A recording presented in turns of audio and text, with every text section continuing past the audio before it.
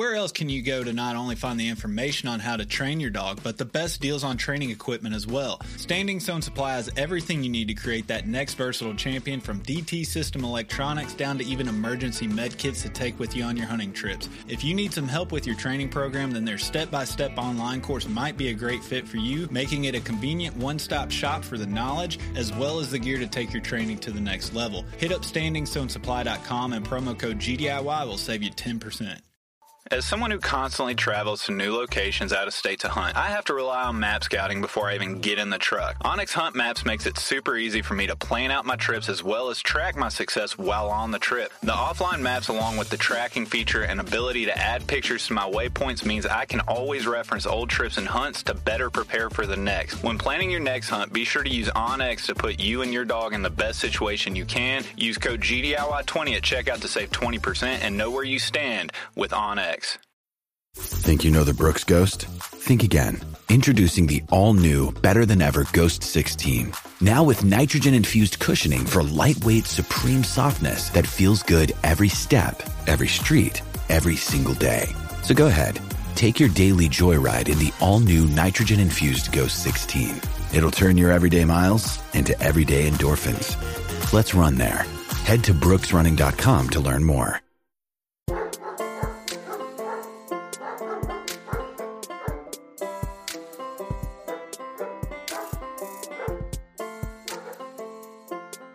Hey everybody, welcome back to a special episode of GDIY. Sitting here with me is Adam, and we thought it would be a good idea to just do a real quick bonus episode with Adam stepping in as the new co-host of GDIY. We thought maybe it'd be a good idea to kind of catch him up with you listeners and get his take and experience so far with gun dogs. Yeah, so you guys will get to hear what a sap I am. Well, honestly, I mean, the feedback that we get from everybody on this stuff, it's that they enjoy this because we are DIY guys. We're not pretending to be professional trainers or anything, and everybody has been at the starting point before with not a clue what to do, not even know how to go about getting the right dog for them. Yeah. And you're going to hear a little bit of all of that with Adam here. You know, he was just like everybody else, didn't know anything.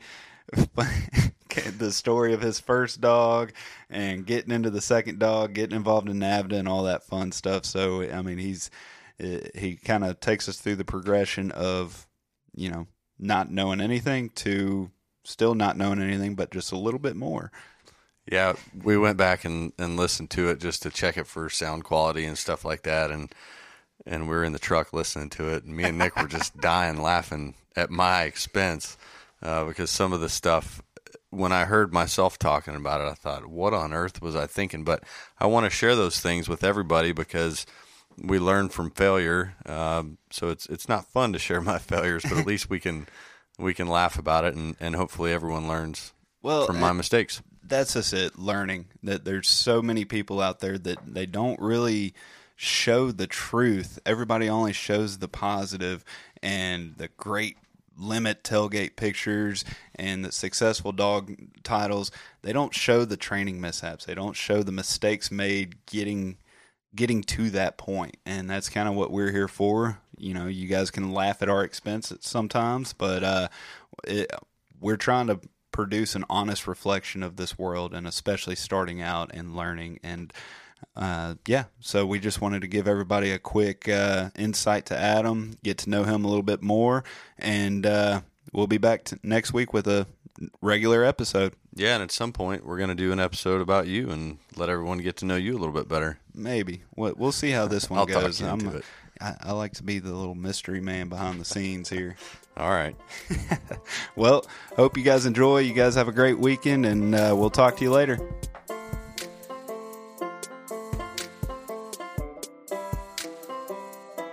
Hey everybody, welcome back to GIY. I'm sitting here with Adam Williams. Thought it'd be good to get him on and just give his whole story and find out who really is Adam Williams.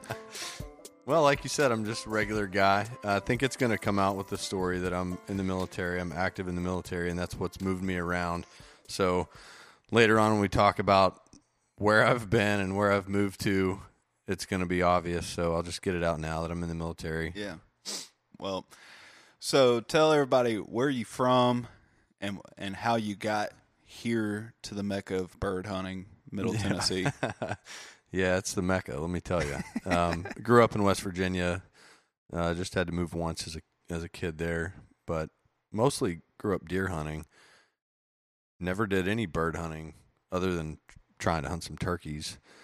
But ended up stationed in North Carolina, and the woods there where I was stationed everything was a lot more thick than what I was used to in West Virginia. So I really had no desire to deer hunt down there. So I thought, I'm going to start bird hunting. And the idea of duck hunting was always appealing to me. So I started duck hunting, and I fell in love with it. I mean, guys will tell you could be an avid bow hunter, but the first time you go duck hunting, you'll be done bow hunting. And that's kind of what happened with me. So I got hooked on duck hunting, and then the thought of having a dog was always there.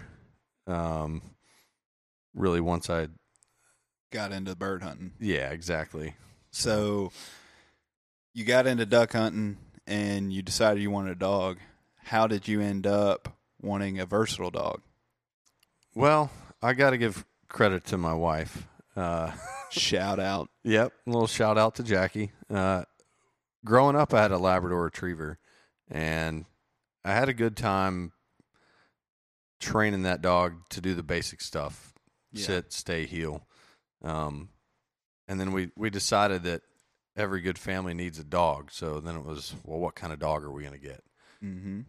And I actually like the look of Vizslas. And what's great is you don't know some of this stuff. No, I haven't heard this part. As we go through it, you're gonna look across at me and be like, "What? You want a Vizsla? A red dog?" But, huh? like I said, I'm gonna share some of my mistakes.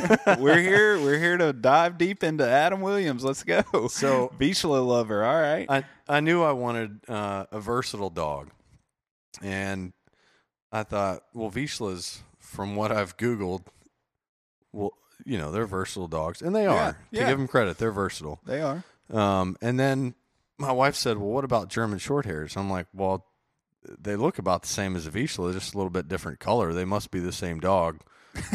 Sure. Yeah. That's what I thought. And they're very much different dogs. They do have some similarities, but they're very different too. So we ended up getting a German Shorthair. I was like, yeah, sure, that sounds good. Let's get a German Shorthair.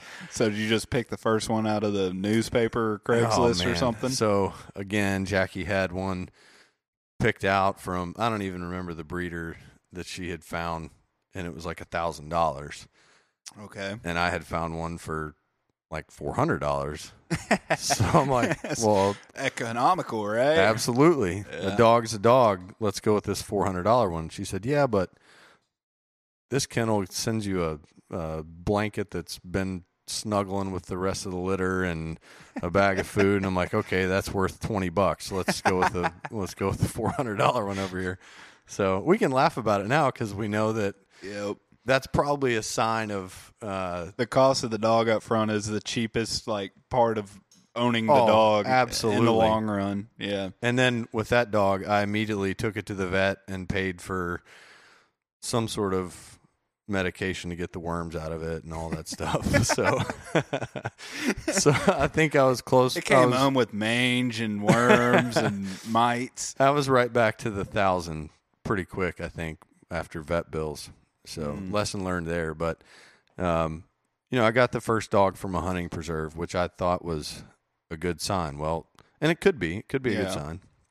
But there were some red flags when we pulled up to this place. There was a large number of dogs. Red flags to you at the time or red flags to you now? Oh, they were even red flags at the time. You just went through. But at that point, I was there. I was going to surprise the kids with a family dog. Okay. We hadn't made a deposit, but I had made a verbal commitment to this guy that I was coming to pick up a dog. So I showed up at, say, 2 o'clock. Yeah. And I'm like, where is this guy? Nowhere to be seen. So I call him. He's like, yeah, I'm running late. Just go down and let the... Just grab your dog. He said, just go let the dogs out, let the litter out of this shed or whatever. So I went and let these dogs out. And the guy showed up 15 minutes later, and he's like, "No, that's the wrong litter, but that's all right. They needed to get out anyways." He's like, "Those are only 4 weeks old. This is your litter over here." And I thought, man, this guy's got a lot of customers. He's got to breed dogs all the time. These must be good dogs. Yep. Probably not the right thing to think. So is there more to the story? Or? Yeah, I can keep going. So, all right. So we let the correct litter out and played around with the dogs a little bit. And my daughter, Anna Claire, went over and found the most sickly looking puppy. The runt. And she's like, "This is the one. So how can you say no?" He goes, "Oh, yeah, I call that one Lucky." I said, "Why do you call him Lucky?" "Well, he got out in a storm a few nights ago and was just about dead, but I nursed him back to health." So I'm thinking, man, he must be a strong pup, if he made it through a storm in the middle of the night as a 6-week-old pup or 8 – I think it was 8 weeks at that point, but because we took him home that day. So, again, a red flag that you're not taking good enough care of your You got litter. your little girl with her eyes as big. Yeah, Puppy. I mean, I couldn't say no. Now I would say no, and here's why. But, anyways, so that's what we settled on, and then the price point. So it was $400, right? Yeah. So I pull out $400, and he goes, "Oh no, this litter is AKC registered. This litter is $600." And I said, "Man, we said $400 on the phone. What's going on?" He goes, "No, that's a different litter, but I've already sold all of those. This litter's $600. So he stiffed me for another $200, and I paid for it. I told you I'd share my mistakes. Hey, it's all something you can learn from. So you get the dog. Describe the first dog. What did He you was a got good him home? dog. What did you go from? What did you start at? Well, Were you even involved in NAVTA at this point? not at all. I Okay. didn't get involved with NAVTA until my second dog, and we got him home. I had the idea that he was just going to be a duck dog, and I wasn't going to do any upland with him. Okay. And I got him home, put him in the laundry room that night, put up a baby gate, and said, "This is where the dog's going to sleep. This dog has no place in the bedroom." Mm-hmm. And after whimpering for about an hour, Gave in. I gave in. And I had this big list of rules, like no dog on the furniture. The dog doesn't even go to this part of the house. And I think Jackie has a picture of me 2 weeks later On the couch. sleeping on the dog. couch with the dog laying on top of me. And she probably posted it all over Facebook. What'd Look you who name gave this in. dog? Gus. Gus. How'd Yeah. you come up with Gus? The kids just kind of came up with it, I think. Okay. Yeah. So, no significant, name there. All right. They just came up with it. But, yeah, he was a good dog. He was a really good looking dog too. Like really pretty markings. He was a great dog. He was pretty wild though. Like he had one speed. You let him out and you better have a collar on him so you can get him back. He was that short hair. Yeah, he was crazy, but we loved him. He was a good Yeah. dog. So what'd And, you do? You're at the house. Are you doing any obedience training at all besides napping on the couch with him? Or what are you doing? No, with him? we taught him to sit and stay and to heel. I watched some YouTube videos Of course. and found out how to do force fetch. So I threw him up on my tailgate when he was about 6 months old and started wow. pinching his ear and trying to get a bumper in his mouth. And all the videos and things you read are like, don't give up. And I'm thinking, So you're just powering through. man, like at what point is this dog going to grab this bumper? And then I found out a few years later that you can add in a few steps before that so the dog actually knows what you want. So I tried that, and then the dog wouldn't even get into my truck. I'd tell him to load up, and he He would was not scared get of on the the truck tailgate. now. Yeah, so I had to retrain that. But so I learned some good lessons with this dog. All right, so I'm glad you're getting a good laugh out of me. This is all. Hey, we all have. When we started out, everybody, and I think this is what we, the feedback I've gotten from this podcast is everybody loves this type of stuff because everybody's been there. They don't know what the heck they're doing. They're watching YouTube videos, reading all these books. Yep. All the books contradict each other. But okay, so you're doing your best shot at training. When did you decide that, okay, I'm taking this dog to a trainer? Well, I guess one thing in between that is I had decided that I was just going to duck hunt with this dog. I didn't have any desire to do upland stuff. And one of my buddies said, man, that's what this dog was bred to do. Yeah. He had pointers. He had English pointers previously, and he said that this dog was bred to do upland stuff. I'm sure it would be okay at duck hunting too, but you need to do some upland stuff. So I thought, all right. So moving from North Carolina to Virginia, I'm trying to figure out what we're going to do with the dog while we're moving, which is not a real concern. Now, like when we moved to Tennessee this time, we just brought Mitchell right along with us. Yeah. We didn't need to think about where he was going. He's just part of the family pretty much. But with the first move, I thought, I want the dog out of the way while I'm trying to set up my new house and all that. So I started calling. That's what really prompted the professional trainer thing. So I ended up calling around, talking to different people, and found a trainer in West Virginia that breeds short hairs, your short hairs, which is where everything kind of comes full Small circle. world. Yeah.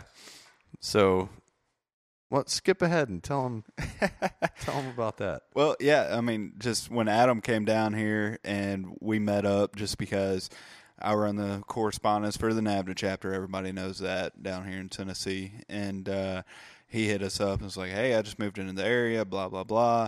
So we met up, and I get Rachel out of the truck, and he's just like, I know that dog. Yeah. And turns out he had been up to the same kennel dropping Gus off when Rachel was first born. Yep. And so he knew Rachel as a puppy when he was dropping his first dog off with the same breeder for the training. And yeah, so just small world. I think they were pretty close in age, and Gus ended up staying in a kennel like right next to your dog while he was up there for a month. So I ended up dropping Gus for a month while we transitioned from North Carolina to Virginia. And, I don't have anything bad to say about the training he received. Knowing what I know now, I'm kind of like, all right, there wasn't anything spectacular that happened.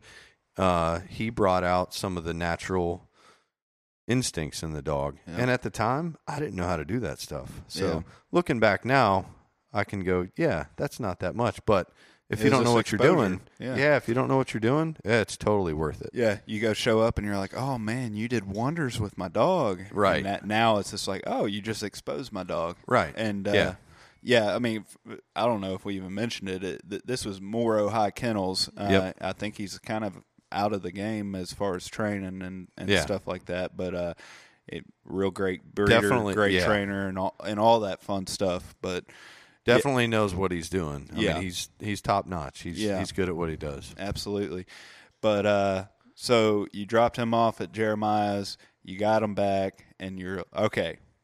I got a dog that hunts. What are you doing? Yeah. So then it was getting out and trying to find some birds, trying to find wild birds, which I didn't do any good.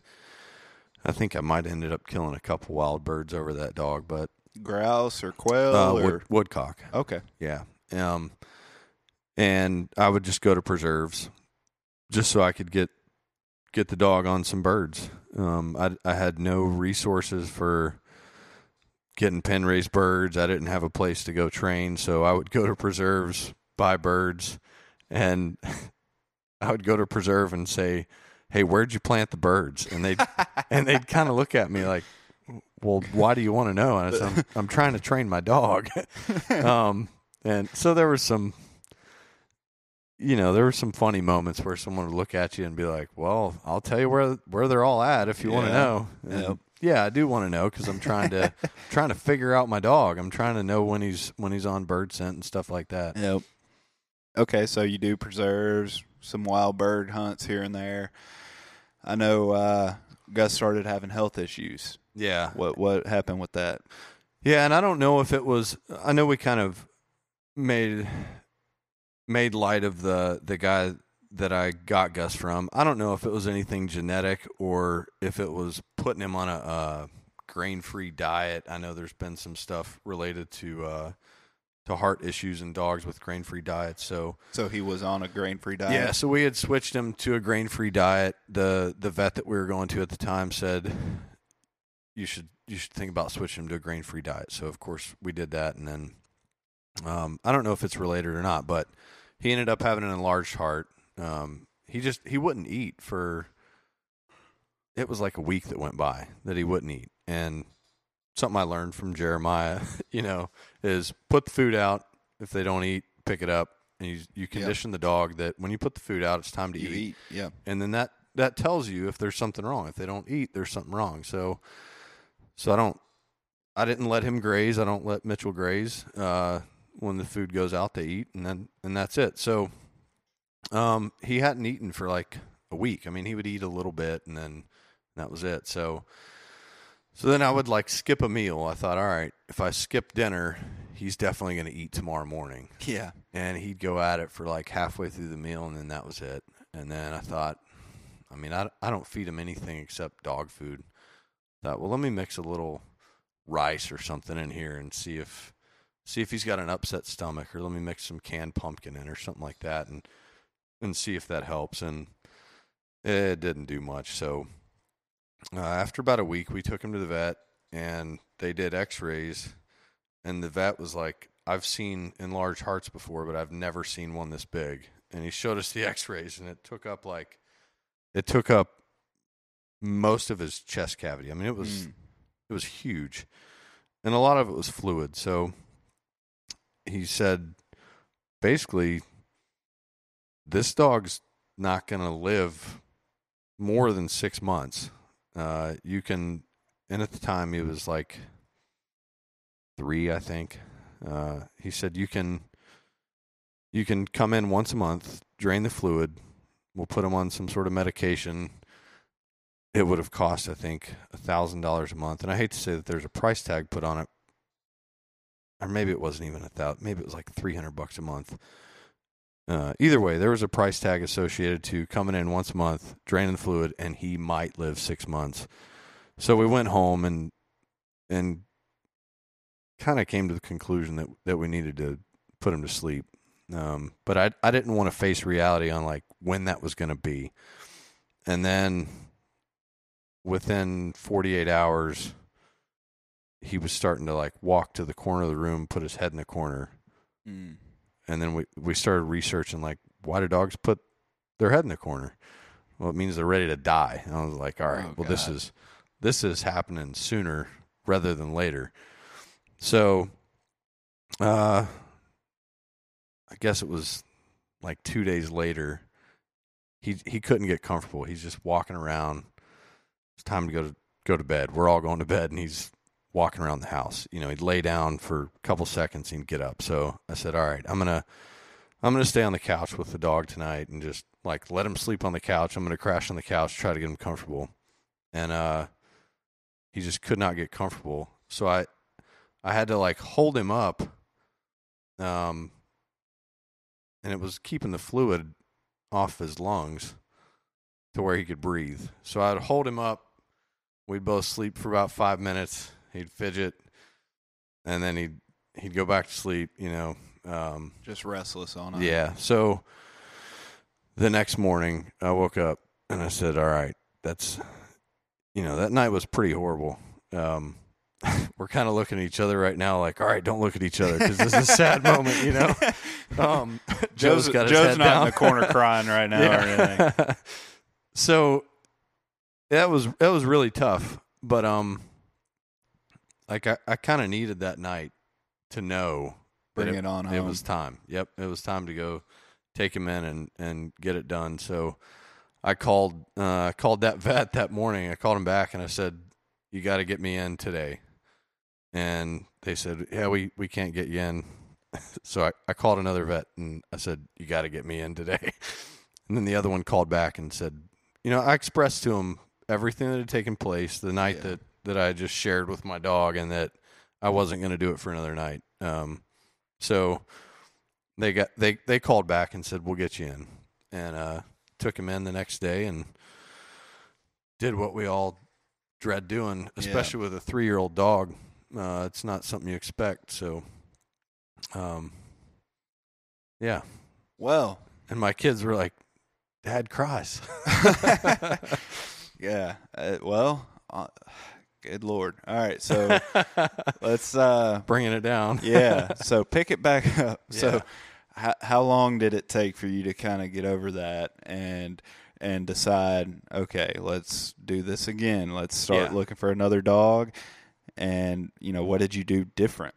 Yeah. So we had already made up our mind that we wanted another dog. So we had already been looking at kennels, and I was convinced that spending $1,000 instead of $400 or $600 was a good thing. So we had been looking at kennels and not looking at price so much, but just looking at quality.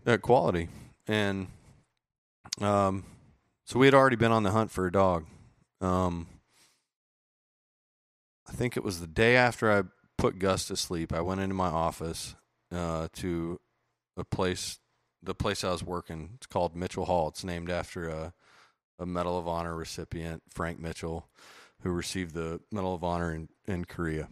And I had a beer mug on my desk, and it had a German short hair etched into it, and it just had the initials of a guy that left it for me that I worked with. He just, nothing else, no note or anything, right. Just here you go. So it was, and I walked in, I was like, hey, thanks. It means a bunch. He's like, yeah, man, no problem. And we kind of didn't make eye contact, He gave me that, and we moved on. And then, so we were on the hunt for a new dog anyways, a second dog. So we just kind of sped up our search a little bit. Yeah. And I started looking around. Man, I don't know how many different kennels I looked at. Probably 8.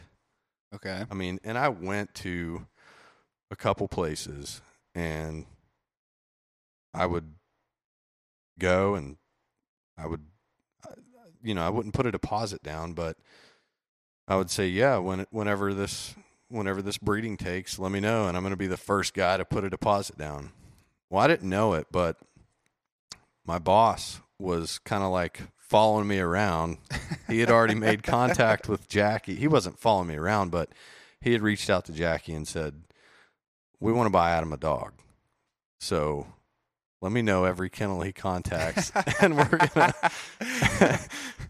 going to contact. So I would contact a kennel. I'd hang up the phone, and then she would let him know. And then she'd say, hey, Major Bradley, hey, Adam contacted this kennel today. So then he'd call him and say, here's the deal. We want to get him a dog, blah, blah, blah. Well, then something would fall through. Either the breeding wouldn't take, or I would move on to a different kennel or whatever. And then he'd have to call back and say, never mind. So I didn't know it. But at the time, he's trying to follow my footsteps and put it all together. After the 6-1, he's kicking himself in the ass. Oh, yeah. Good Lord, just pick a dog. Absolutely. Yeah. Once they finally, and the timing of the litter didn't work out. When I left that place, they wanted to give me the dog as a going away gift, but the litter wasn't. It was on the ground, but it wasn't ready to go home yet. So they ended up just giving me a card when I left and said, open this card later. Don't open it now, but when you leave, open it. We were traveling that weekend. They said just open it on your trip. And I didn't wait till I was on the trip. I just went out to the parking lot and was like, man, what's in this card? And there was a check in there, and in the memo line it said GSP number 2. So, I mean, that was pretty significant. I can't think of a better gift. So your company bought you a dog. Yeah. Yep. Yep, they paid for the dog, and we can't say how much the dog is because there's rules about how much you can pay for someone. So yeah, we'll just say that it was within those rules. All right. So they paid for part of the dog. All right. So then we, well, to back up a little bit, we had finally settled on a breeder and everything. I reached out to Clyde Vetter with Sharpshooter Kennels, and I said, I want to get a dog. And he said, well, I have a 2-year waiting list, but I've got a guy in Pennsylvania, Virginia, New York. I've got all these different guys that are breeding my dogs. They're going to be sharpshooter dogs. So let me give you all their contacts. And I said, great, I'm in Virginia. Let me have that one.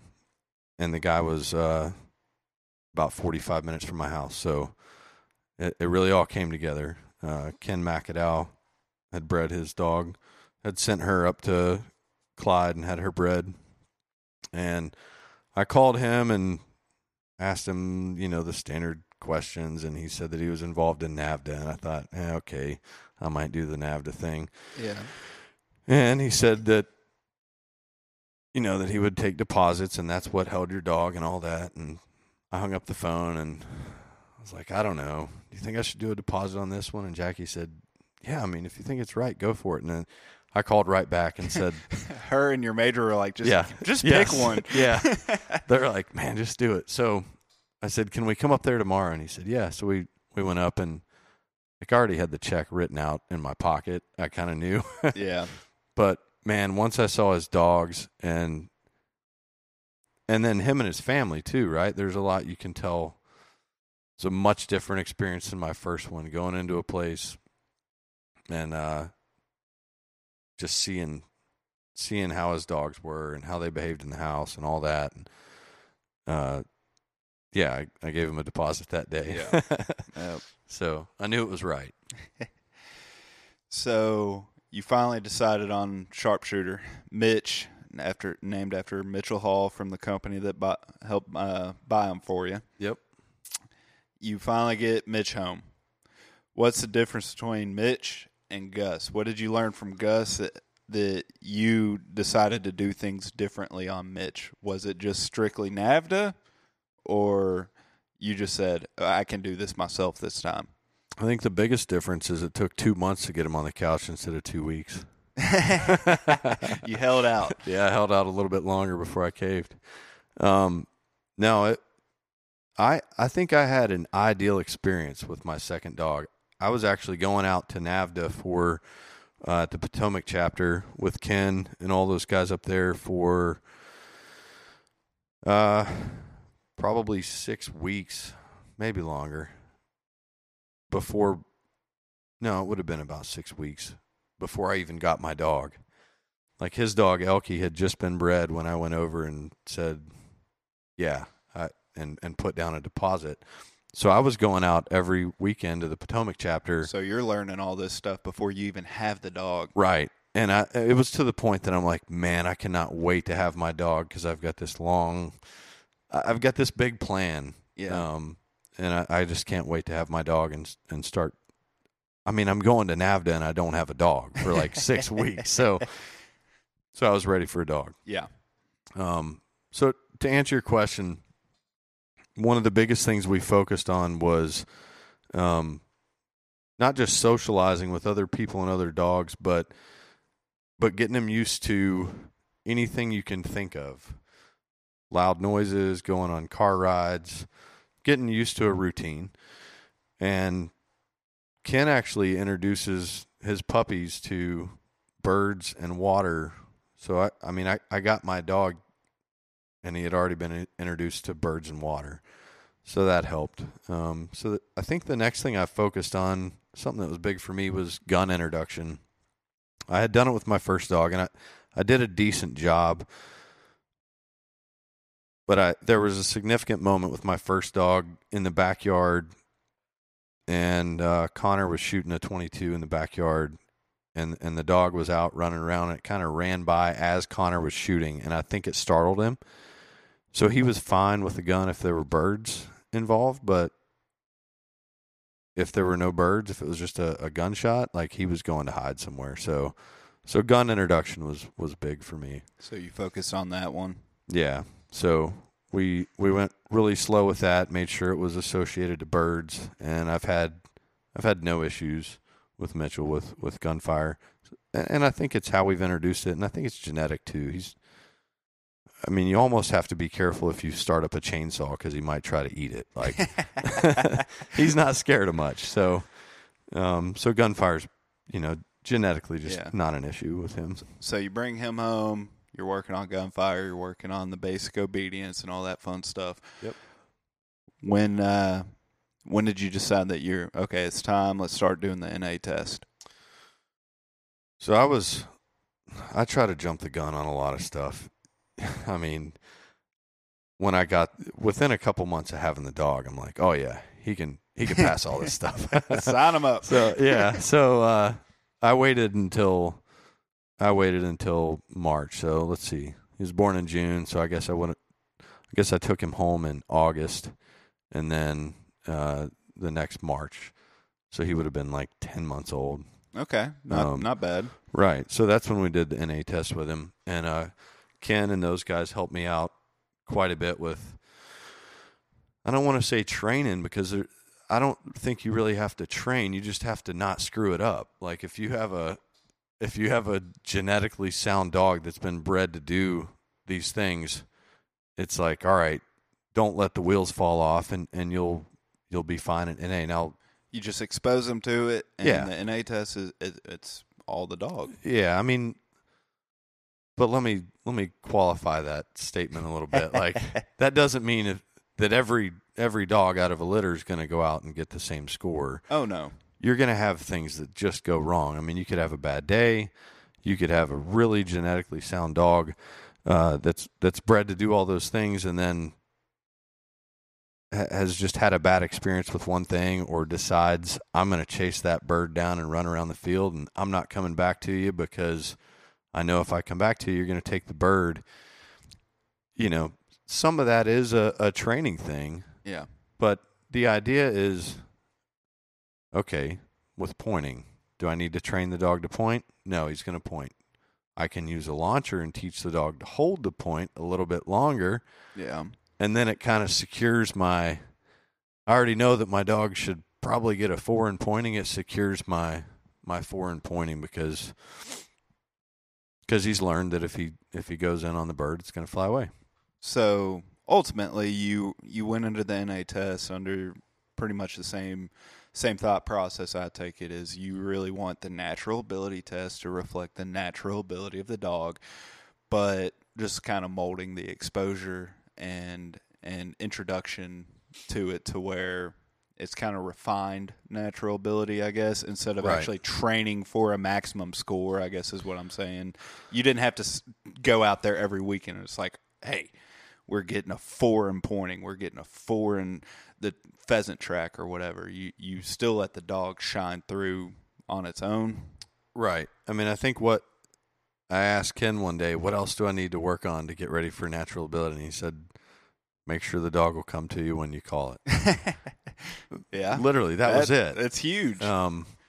Because that could definitely affect cooperation. Yeah. So, well, we had that dog just a few months ago that they had to stop the entire test because how long did it take to get that dog back? Like 30 minutes, I think. And I think it's it was just the cooperation. It had everything else. It was just the cooperation, and that's just the handlers not teaching it. Hey, come back when I call you. Right. Yeah. So I don't want to go down a rabbit hole, but that's an example of where that dog does have like you just said, it checks all the blocks for natural ability, except cooperation.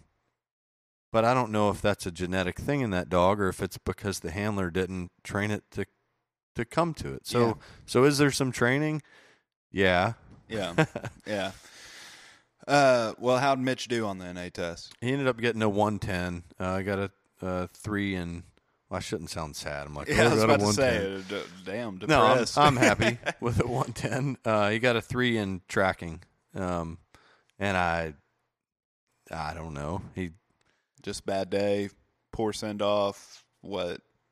I think I kept moving forward. You know, I kept taking a step, and the judge was like, "Stop moving! It's going to mess up your dog's score." And I think I did it again. I don't know. Either way, I'm happy. Okay. So you got done with NA. You're happy with that. You are moving on to your first hunting season with them.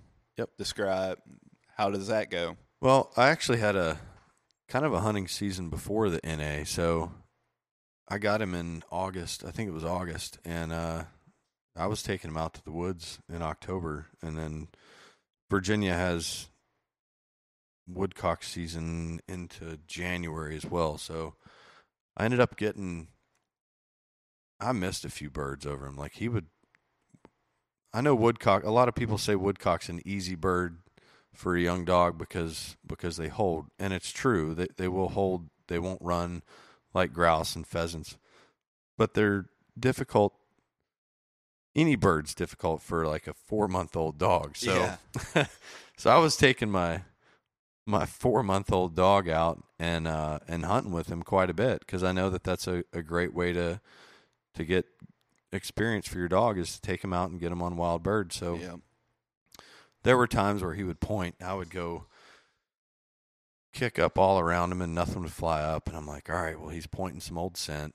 And I had him on pen raised birds, so I knew that he would point birds. And then the times there were like maybe 3 or 4 times where he actually pointed a bird, and then I would miss it. So I'm like, man, I've got to shoot a wild bird over this dog. So one day I was out with my boss, the guy that kind of orchestrated me getting this dog, you know, the guy that was working behind the scenes with Jackie. And we had been hunting for probably 2 hours. So we were near the end of our hunt with a young dog like that, or really any dog for that matter. And Mitchell went on point, and we kicked around. I mean, I bet for 15 seconds we kicked around, and then we kind of looked at each other and were like, yeah, must be old scent. And sure enough, a woodcock flew up, and he swung on that bird and just pillowed that thing. And he kind of looked at me like shocked because he knew I hadn't killed a wild bird over my dog yet. And I almost tackled him in the middle of the woods. I'm like, man, this couldn't have been any better. Like, you got this dog for me. You know, you set all this up, and you're the first one to kill a wild bird over this dog. This is perfect. So that was like the icing on the cake for that first season. So all comes full circle. Everything happens for a reason. Yep. I think that's about it. I think, you know, we got down deep and dirty and figured out who Adam was tonight. Yeah. Yeah. You almost got a tear out of me. Almost. You know, we were pushing. Joe's over here still using a box of Kleenex from your Gus story. But yep. Yeah, we just wanted to get you on, and you've been on a couple times, and just let everybody know more about you, and you're just like all of us, just a regular guy training his dog. Yep. And you started out with doing what everybody else does, just YouTube. Yeah, just YouTube. And you know what? I don't know what the heck I'm doing. Let's go get a trainer. And then now you're doing it yourself and learning a lot more of it, and a lot of plans to come. So you're just like us, and everybody's out there. Everybody starts in the same place. They don't know where to go, and I think this is a great example. I think everybody has a similar story. You know, details are a little different, and but I always love talking about this type of stuff. Yeah, and you're doing it yourself, but you also got to have a group of people that you can get help from. Bounce ideas off of. Yeah, it's good to have, like we have Norm down here that kind of keeps us on track, and I call Ken all the time, and he tells me if I'm doing right or wrong. I mean, he's very quick to say, no, you shouldn't do that. So yeah. That's really what we need. So we say we're doing it ourselves, but we still need help. But the idea is, yeah, you don't need a professional trainer to do this. No. You can do this yourself. Yep. And that's what we're trying to do here. We're not experts, but we're learning from Norm, and Ken and these other guys through NAVDA and the guys that we hunt with, and they're taking us under their wings. And so we're just trying to put stuff out there that we wish we would have known before you got a dog that was out in the storm all night at 6 weeks old. Yeah. Thank you for listening to GDIY. If you enjoy this podcast, please remember to take a moment to rate, review, and share with a friend. Also, be sure to follow us and our partners on Facebook and Instagram under Gundog It Yourself. If you really enjoy the podcast and would like to contribute even more to the future content, please check out our Patreon at patreon.com/Gundog It Yourself. Thanks again, and happy hunting. Everyone seems to have the same questions or concerns when they start trying to decide which kennel to purchase for their vehicle. Perhaps it's time to stop asking all the questions and just design the perfect setup that meets your exact needs. B-Pro Kennel specializes in designing and fabricating custom premier dog boxes handcrafted right here in the USA from high-grade, lightweight aluminum. They'll get you set up with the size dimensions, lighting, storage, battery boxes with solar charging, and anything else you can dream of. Stop stressing over buying the wrong setup, just have to replace it again in a year. Go ahead and check out bprokennels.com and get exactly what you want. If you're considering changing your dog's food soon, then be sure to check out Eukanuba Pro Performance. Their science-backed formulas are designed to take your dog to the next level of performance. They also now have the new puppy formula to help your pup start strong and live active. When looking at all the different food options, remember Eukanuba to help power their ultimate performance. Hey, what's going on, everybody? It's Bob from Lone Ducks Gun Dog Chronicles podcast. I hope you just enjoyed the episode you just listened to, and if you did, I think you'll enjoy hopping on ours. We've got professional retriever trainers and upland bird dog trainers from across the country and world sharing their tips and tricks and great stories to help you and your dog get ready for the season. We'll see you there.